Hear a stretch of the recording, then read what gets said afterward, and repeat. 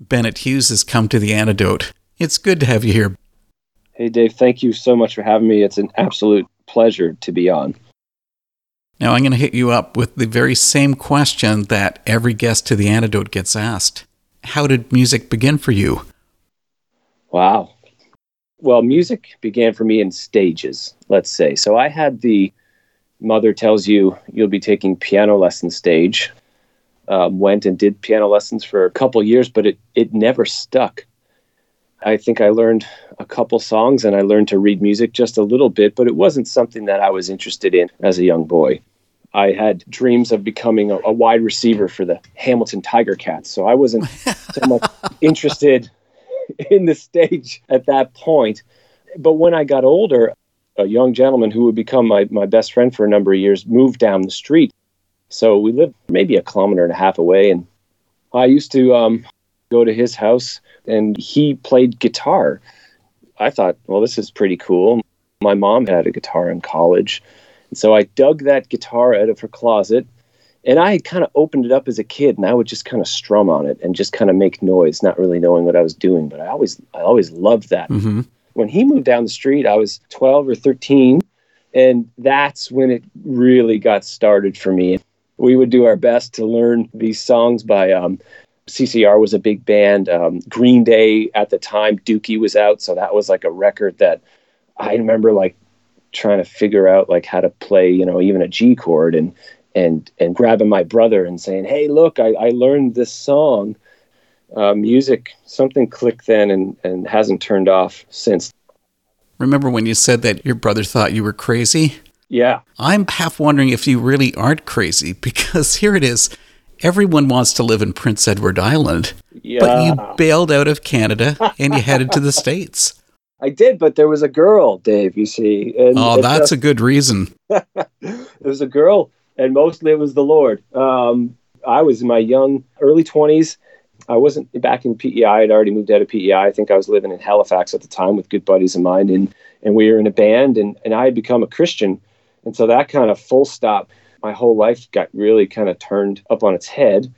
And I ended up taking an internship in New York City. And man, I have been in the States ever since. So I spent my childhood and my very, very early adulthood in Canada. PEI mostly growing up, which was amazing, just like you said.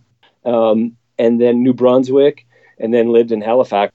And then I've been in the States for half of my life. And I lived in New York City for the first, I think, 6 or 8 years.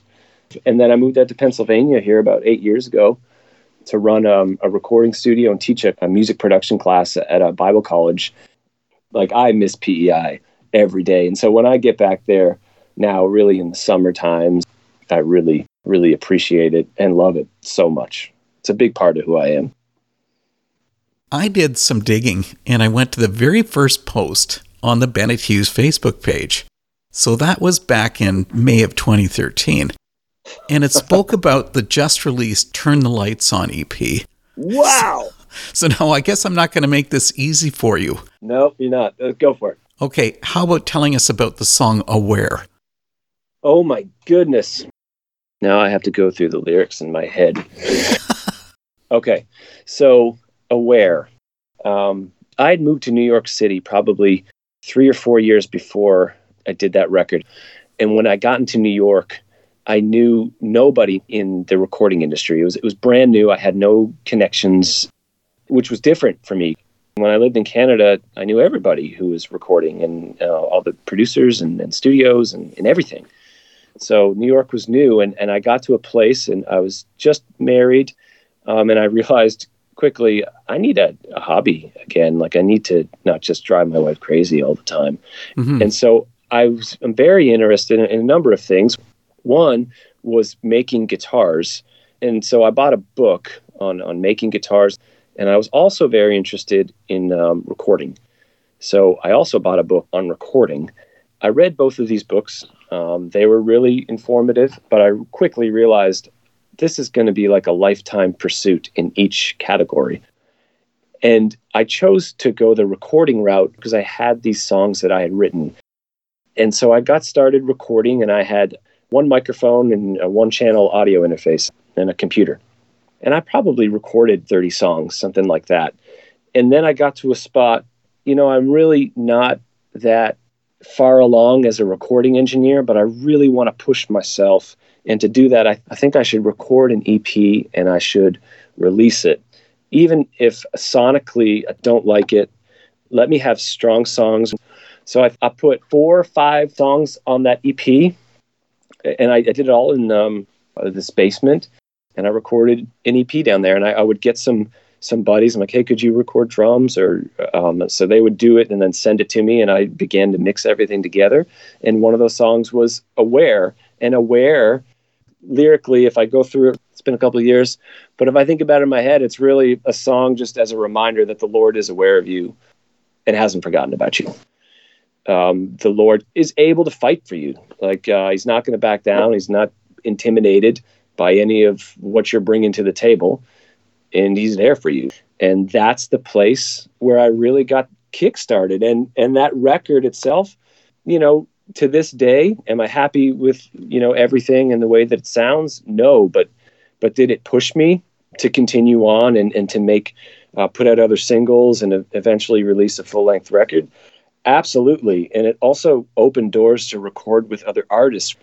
It's not something that I really remember thinking like, oh, I'm going to use this as like a business card to try and book other artists to produce. But it was just kind of natural that came out of that, because there's the other artists and they were kind of at the same spot where I was at that time in my life, and even as a recording engineer. So I got to work on other records with other artists, and then do more songs and kind of build up and learn kind of along the way. That's really cool that you brought that up, man, because that was a couple of years ago. It was. Well, something that is current is the new era of Bennett Hughes. Ooh. And one song that's come from that new era is Lost and Found. The song says, well, you can't believe everything you hear these days. Man, people just talking now for talking's sake. And I think that might even apply more so today than it even did when you released it in 2017. Yeah. Aren't lies coming from every direction? I feel like that is the lyrical theme for me for the past number of years. Even before I was releasing Christian music, I bet you if we dug into that, that would pop up. Because it's so difficult sometimes. You have to be so kind of aware that there may be an agenda on either side, and to get through all that noise and really determine what is truthful and what is not, because there is a lot of talk. And I love the follow-up line to that lyric is some of what they're saying is true, because there is truth also happening at the same time. It's not all lies.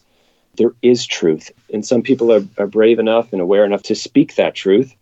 And others, it would really seem, especially now, I feel like sometimes it's a competition about who can yell the loudest. And how's your yelling coming along?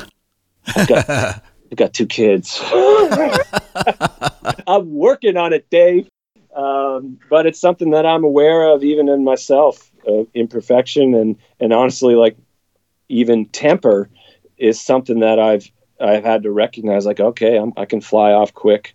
Lord, help me with that. Help me to be at least level-headed and to think things through, not just to react. And the biggest thing, like recently, is me trying to like remind myself, if my motive is ever to humiliate somebody else, then it's the wrong motive. And I read that out of it was a Martin Luther King Jr. sermon, and he was talking about loving his enemies. That hit me pretty hard. And so I try to capture that even in songwriting, because songwriting, you have a chance to be pretty deliberate with your lyrics. If I've been doing any yelling, Dave, it's in the lyrics of the music. A couple minutes ago, you were talking about, working as a music producer. Yeah. But really, doesn't that get in the way of making your own music? I mean, like, which is most important? Well, that is a great question. Bruce Springsteen had a quote. He's running the biggest scam in the world because they're paying him a fortune for something he would have done for free. Right. Well, Bruce and I are similar in a sense, except the paying the fortune part. I'm always trying to do it as an amateur in the sense of for the love of the music. I have never made any money off of my own music. However, I have made money producing and engineering, and that has become like a source of my livelihood as a profession. So it's really easy for me to split them. My music, I've tried to be diligent about making time just for the love of doing the music. Like this whole record that I'm getting ready to release, most of that record is done in the early hours of the morning, the same way I did that first EP. Because after that process, I'm going and I'm coming to work, and I don't have a 9 to 5. It's different hours, it seems a lot, but it is similar to anybody's 9 to 5. And it's not hard for me to split them at this point because one puts food on the table and the other I do because I just feel like I'm called to still. It's part of my purpose of being here, is to write and produce and mix. And I feel like I can take a lot more chances with my own stuff too. I did some stuff on this newest record, and even that song Lost and Found, that I wouldn't do. It's not safe enough almost to do on some of the other records that I'll work on, because that's somebody else's art. And I don't want to put too much of me in somebody else's art. With my own stuff, I can take chances. There's a lot more liberty to do some things that I probably wouldn't typically do. Well, for that little amount of time that you're able to squeeze out of each day, it's pretty amazing because you've put out quite a list of singles. Yeah. Now, one of those came out in 2018. Good News speaks of Christ's love when it says, "Take it on faith because he already paid for your private relapses and public mistakes. Some may tell you otherwise, but he's good." Yeah. So I can get that, but as you mentioned, you haven't always been a Christian. Was it a big step to go into the Christian market? Oh, my goodness. I'll tell you a funny story. I remember I had just become a Christian. I was a young man, I was in my early 20s, and I didn't grow up going to church, so it really was something it is a culture shift, let me tell you. But I remember talking to some guy. I was pretty young. I was pretty new to the faith. And I remember him saying, "Oh, man, you're going to write Christian music? It's going to be phenomenal. It's going to be huge." He's like, "It's so easy." I was just like a naive, "Oh, yeah, okay, sure." It is so difficult. There are so many doors that are closed, it seems. It probably deters you, even if you don't want to say it. I'm going to say it doesn't really deter me, but it probably has. But it can be difficult because it's not an easy market to navigate, even though it's a really large and substantial market.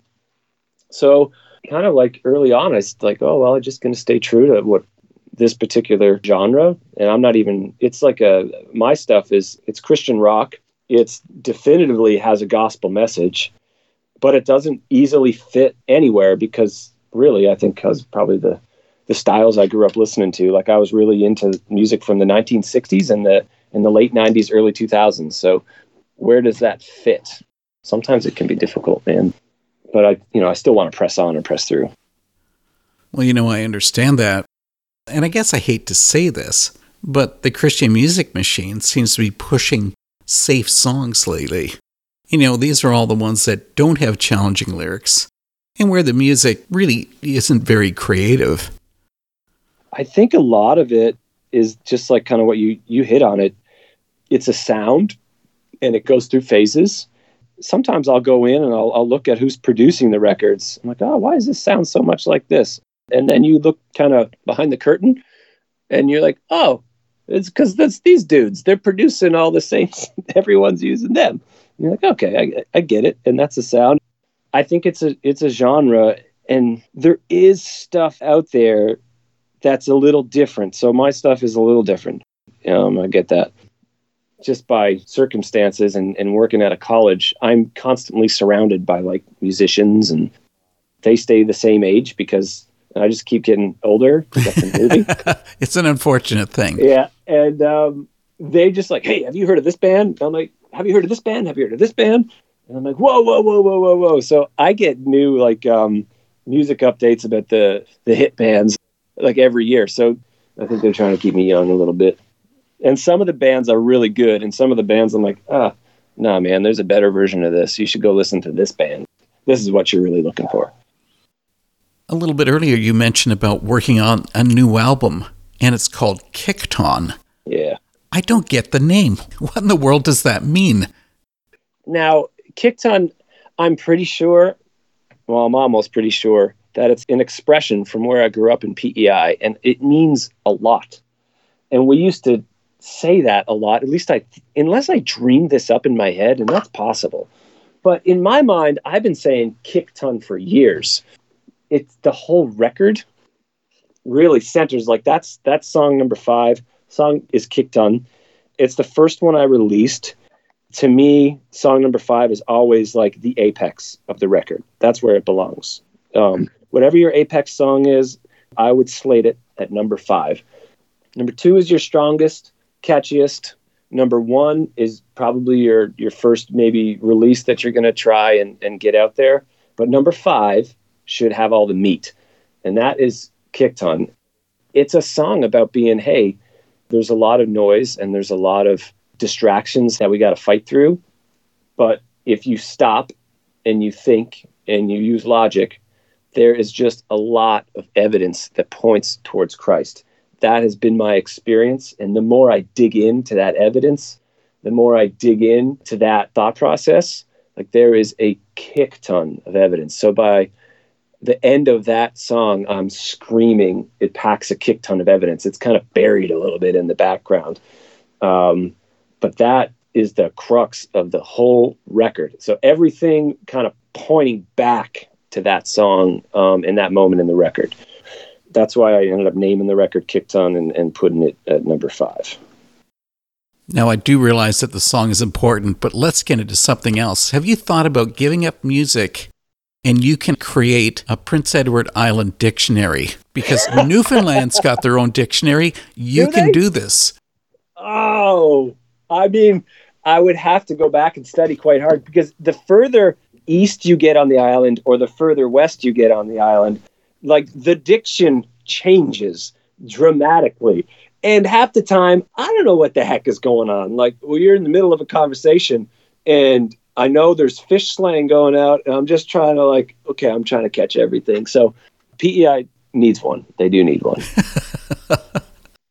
Let's get into something that's found on Kicked On.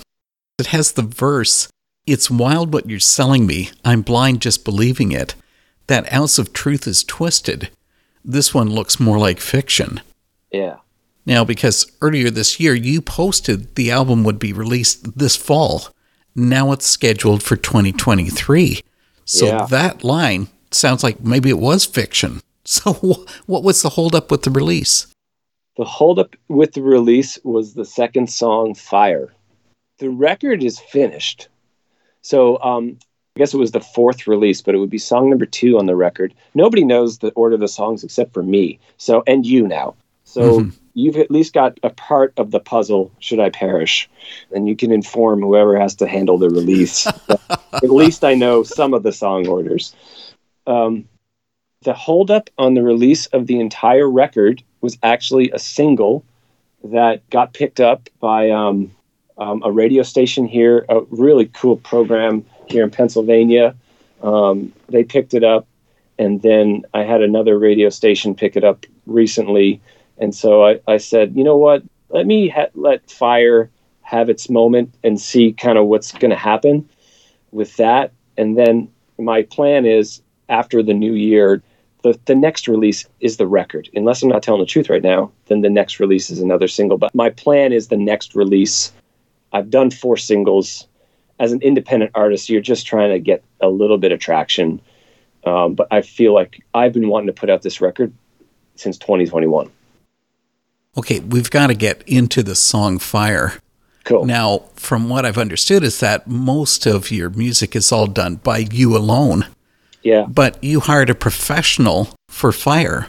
So what can you tell us about your match igniter?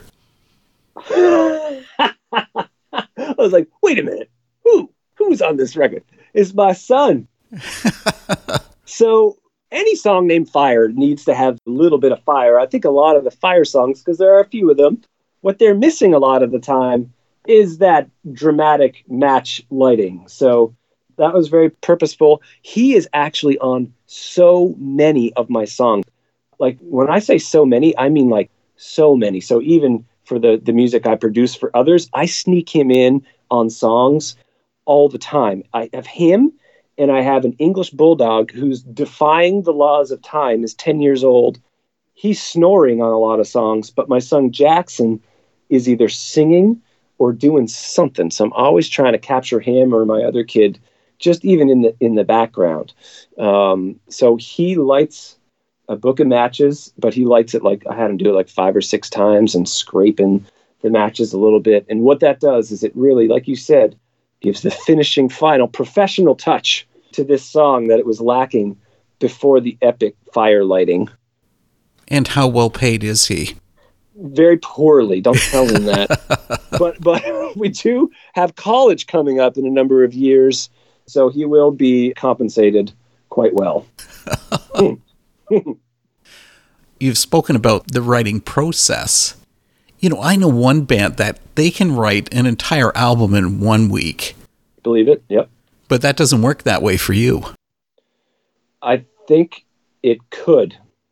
I've challenged myself. I'm like, okay, I'm going to do a song. I'm going to write it. I'm going to record it. I'm going to mix it and master it in one day. It's done. Because I've read stories and I've read interviews, and some of my favorite producers just work so quickly. And so I've done that. And there's a song out there called Who Are You, Who Am I? And that's a good example of a one-day Bennett Hughes production. But for me with this record, like you said, it took a little bit longer, really, because I'm not able at this point to put 14 hours in a day. I'm working with the time that I have to work with. The writing process, really, since I became a Christian, I have a wealth of material to work with. I have yet to feel stuck on writing. And so it's not that the material couldn't come quicker. It's just the time that you want to take for each song, and then splitting that time up over really, a lot of times it seems like the course of a month or so. Mm-hmm. And that's just the kind of the flow that this record has taken. Well, let's talk about the album itself. And I guess if you put me on the spot, I'd probably call Kicked On an alt-rock album. Yeah. But there's a couple tracks that really don't fit that style, like Berserk. Here's the funny part is when I saw the title, I expected this to be the loudest song. But it's actually pretty quiet and it's personal. Yeah. Part of one verse says, this whole year, well, it's been a mess. Testing my patience, testing my love, testing my resolve. Yeah. Was this pandemic related? 100%. This whole record is pandemic related. But this song in particular, I pictured someone getting the record and getting through the record and then having an idea about kind of what I am stylistically. And I thought it was important to include something very acoustic and very natural and organic, because that's a big part of what I do. And like I really enjoy doing very acoustic, earthy things as well. So I have this one side, I could sit down and just write rock music all day and just, this is great. Then there is another side that I really do enjoy. Like it's not country, but it's folk, it's rock, it's alternative. It's definitely a little bit more chill. There's that kind of side of me. And I thought, man, that's really important. But I wanted to introduce that side. So later on, when I do some more acoustic things or release them, it's not so foreign. So that was very purposeful. That song itself and the record that year was a mess, and that time was a mess. There's this other line in that track. It says, life is a train. And then it's like a full stop. It's like, life is a train. And I'm starting on that thought. And I say, no, man, life is a church, until you get to the chorus that you've never heard. And you just hum along till you figure it out. And then you sing real good. And so that was another one of those lines just kind of based off that time is, you know what? This is difficult and I don't really know what I'm doing. My wife got really sick during the pandemic, super sick. So she had long COVID, they call it. Like she has a hard time getting better when she gets sick anyway, but this was really difficult. It had ended up hitting her around Christmas time, like 2 years in a row, really hard. She recovered and we're grateful for that, but it was really tough on her. And then it was tough just for the kids and myself too, because it was different, and she was so sick. So that song, that whole record really kind of captures that moment in time, which was such an odd moment in time. Like, I was talking to my son, he's 13, just the other day, and I said, hey, one day when you're 40, and he's like, yeah, and you're like 100. I'm like, dude, okay. Watch it. Yeah, watch it. I'm like, when you're 40 and I'm 67 or something, I'm like, we need to talk about this. We need to like reflect back, because we talk about it, but I'm like, what in the world just happened? And it's still like happening, and maybe not as much, but like, my goodness, man. So yeah, that song, I wanted it to be on there for a couple of reasons. And I find like sometimes the message gets lost in the rock music, and it's easier to listen to in the folk stuff. Mm-hmm. Or it's easier to decipher maybe. But in the folk stuff, for some, it will be easier to digest. You've already mentioned that you're a great guy, and you provided me with the entire Kickton album. I did. And I want to pull in one that hasn't yet been released. Cool. Courage. I love how the song shifts into this huge wall of sound. Yeah. I mean, musically, it's really incredibly powerful. But now what about it lyrically? What pushed you to write it? I wrote that song when I was out for a run. And I think I wrote most of it while I was running. I think the second verse probably sets it up. Just that line, like, running in vain, trying to catch that kid. You know, I'm in the middle of my life right now, and it's just really the thought of not getting trapped by your own thoughts, and not getting trapped kind of just in, I guess, kind of like living up to standards that just really don't even matter. But whose standards are those? Yours or society? Oh, both. Running is good for me because it kind of balances me a little bit, gets some of that energy out. Mm-hmm. So that first line, like, sweat drips out, thoughts pour in, like, when I go for a run, I wish I could say that I'm mentally like super calm, but usually I'm out there, and sometimes I'm working through things. And so that's really that first line. That's me. Welcome to my life, and I'm sure many, many others as well. Like, I'm out here running, but my mind is like racing. And then there's a line a couple more down, like, I spent too much time regretting what I'm not, and it's robbing me blind of every gift he bought. So the Lord. And I think these are thoughts that are really quite natural for someone who's coming up on like the middle part of their life. You know, you regret the mistakes that you made. You regret the decisions you didn't make, and you regret the decisions maybe you made. And then my realization, really, as I walk more and more with the Lord, is it's a trick to kind of capture you and really keep you in that moment of frustration, and really rob you of the life and the joy that we have knowing Christ as a savior. It's such a simple, but yet so effective, just as a barrier. And I think it affects us. It affected me, like, even in my family. Like, if I'm carrying all this stuff around, like, it can be hard on the family. So I need to like kind of wake up and realize, okay, I need to kind of step through this and not live in this spot, not just stay here. You know, I need to take courage and ask for help. And my help comes from the Lord. I wrote this song really as like a reminder to myself. And it's these big, like, drop C guitars. Like, it's like, you're meant to anyway, sense the frustration in the drums and in the guitars and in these background vocals that my buddy Zach did. I'm encouraging people the same way that I'm encouraging myself to get up and choose to live and choose to call for help. For me, that help comes from the Lord. And you do. You sum that all up on the one line, call on the higher power. Yeah. Sometimes courage looks like getting up and choosing to live. Yeah. So you're really talking about your life. Yeah, absolutely. 100%. Well, Bennett, I got to say that I absolutely love the Kickton album. Thank you. And thanks for sharing it with The Antidote. Thank you so much for having me. It's really been an honor to be here, and a real great privilege to talk to you about the record.